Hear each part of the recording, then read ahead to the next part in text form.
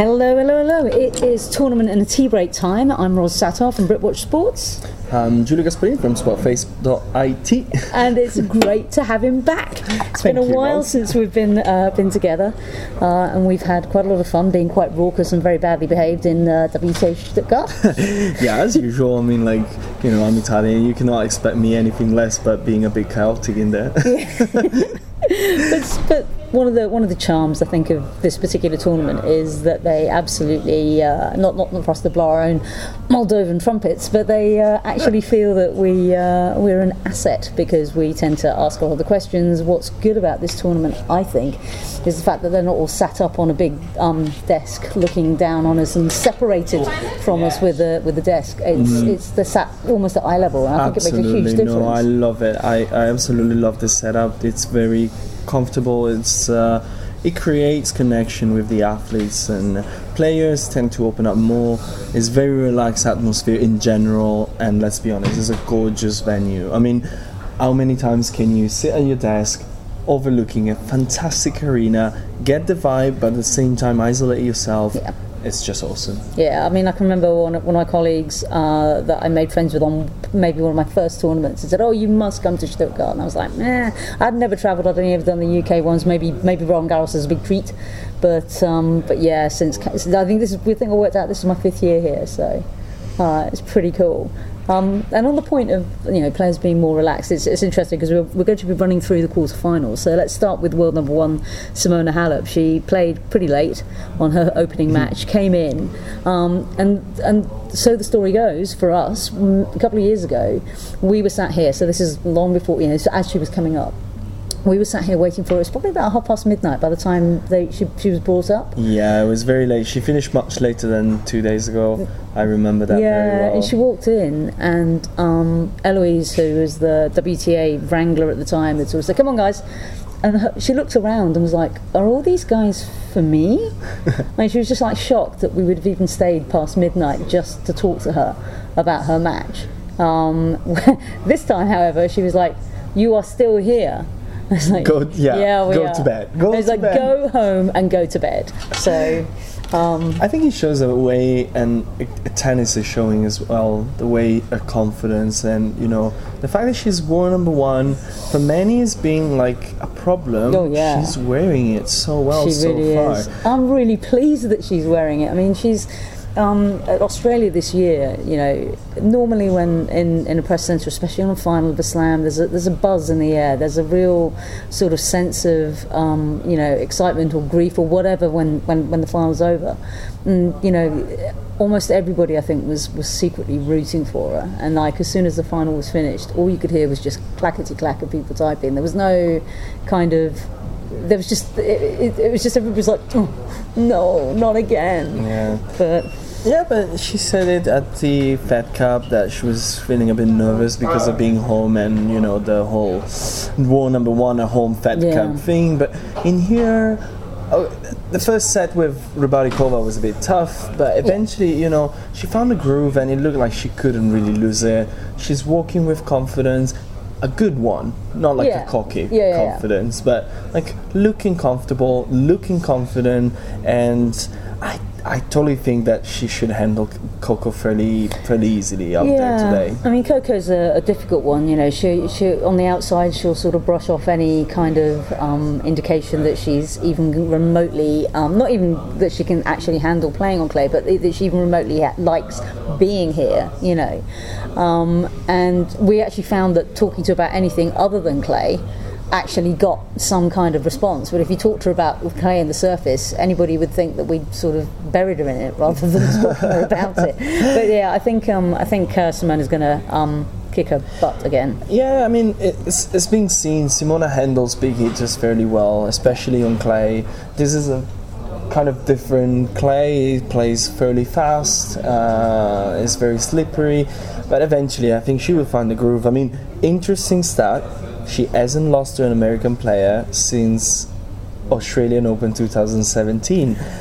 And, no offense to Coco, which I think is an amazing player, but I don't think that defeating Halep on clay is going to put an end to this streak. No, I don't think so. Next on is the girl that is actually warming up behind you right now. Oh yes. Visual Ros turning around. Elina Svitolina, she's playing against Caroline Garcia. That's a hell of a match, isn't it? To be honest with you, I think that's I've got to be honest, that's my match of the day. I really second is. that, yeah. For a couple of reasons. So at the end of the year in Singapore, Garcia was soaring, and it's been wonderful to see her growing more confidence as she's gotten on, and the more wins that she gets, she seems to have a lot more kind of belief. That belief is coming. So, for instance, for you, when you asked her about her haircut yesterday, you know, maybe a year ago she'd have been super self-conscious about the fact, and be like, "Oh, don't ask me about my hair." She goes, "Yeah, keep trying for new things. You know, you like it? You think it's okay?" I think with the confidence that she's got at the moment, and she came through a pretty tough match to get to this point where it was Kostyuk, and she was having to, you know, really dig deep, because Kostyuk has got nothing to lose, was hitting free, and you could see the nerves. And we do know, we love her, but we do know that Garcia can suffer from marasmoitis. Even to the point that she was like, kind of, nobody can talk to me now about that French Open, and it was just a carbon copy of Amelie. Like, nobody can mention my nerves anymore because I've won. And when she said it, I thought, oh. Yeah, I think it's that win, maybe not in the immediate, like, okay, it's great for her, but I think she's going to process that one in the next few weeks, especially coming to Roland Garros would be an important step in her career. I mean, you could see that there were demons about that matchup, and about a lot of things. I mean, she was young and just thrown out there, and you know, having all those chances kind of like haunted her for quite a while. And I think winning that one with Sharapova as the opener was good. Backing it up yesterday against like a player, as you said, that had nothing to lose was really impressive for mental strength. I mean, for a 15-year-old. Oh, she is going to totally be one to watch. I'm really looking forward to watching her. I think we should do a special another day on Marta Kostyuk. There's so much to talk about her. Yeah, we definitely should. On this one matchup, I still give an edge to Svitolina. Yesterday, she had quite a rough first set against Vondrousova as well. Vondrousova was a little bit hurt. I think that because of that, she really went out swinging everything. She was staying in. Svitolina had no chance to adapt. Found the groove in the second set, then Vondrousova just couldn't really keep it going. But I think because of this, she might have had the practice on the kind of opponent that is kind of similar. Garcia can hit big, can go for the 1-2 rally shots, and you know, Garcia herself said that that's going to be different for me because I played a big hitter in the first round and a fairly big hitter in the second round on a very fast court, because she played on court 1. So now she's going to be back on center court, which plays a tiny bit slower, if we can say that. And yeah, I don't know, Svitolina is the kind that will never give up. No, I actually gave the edge to Garcia in last night's preview.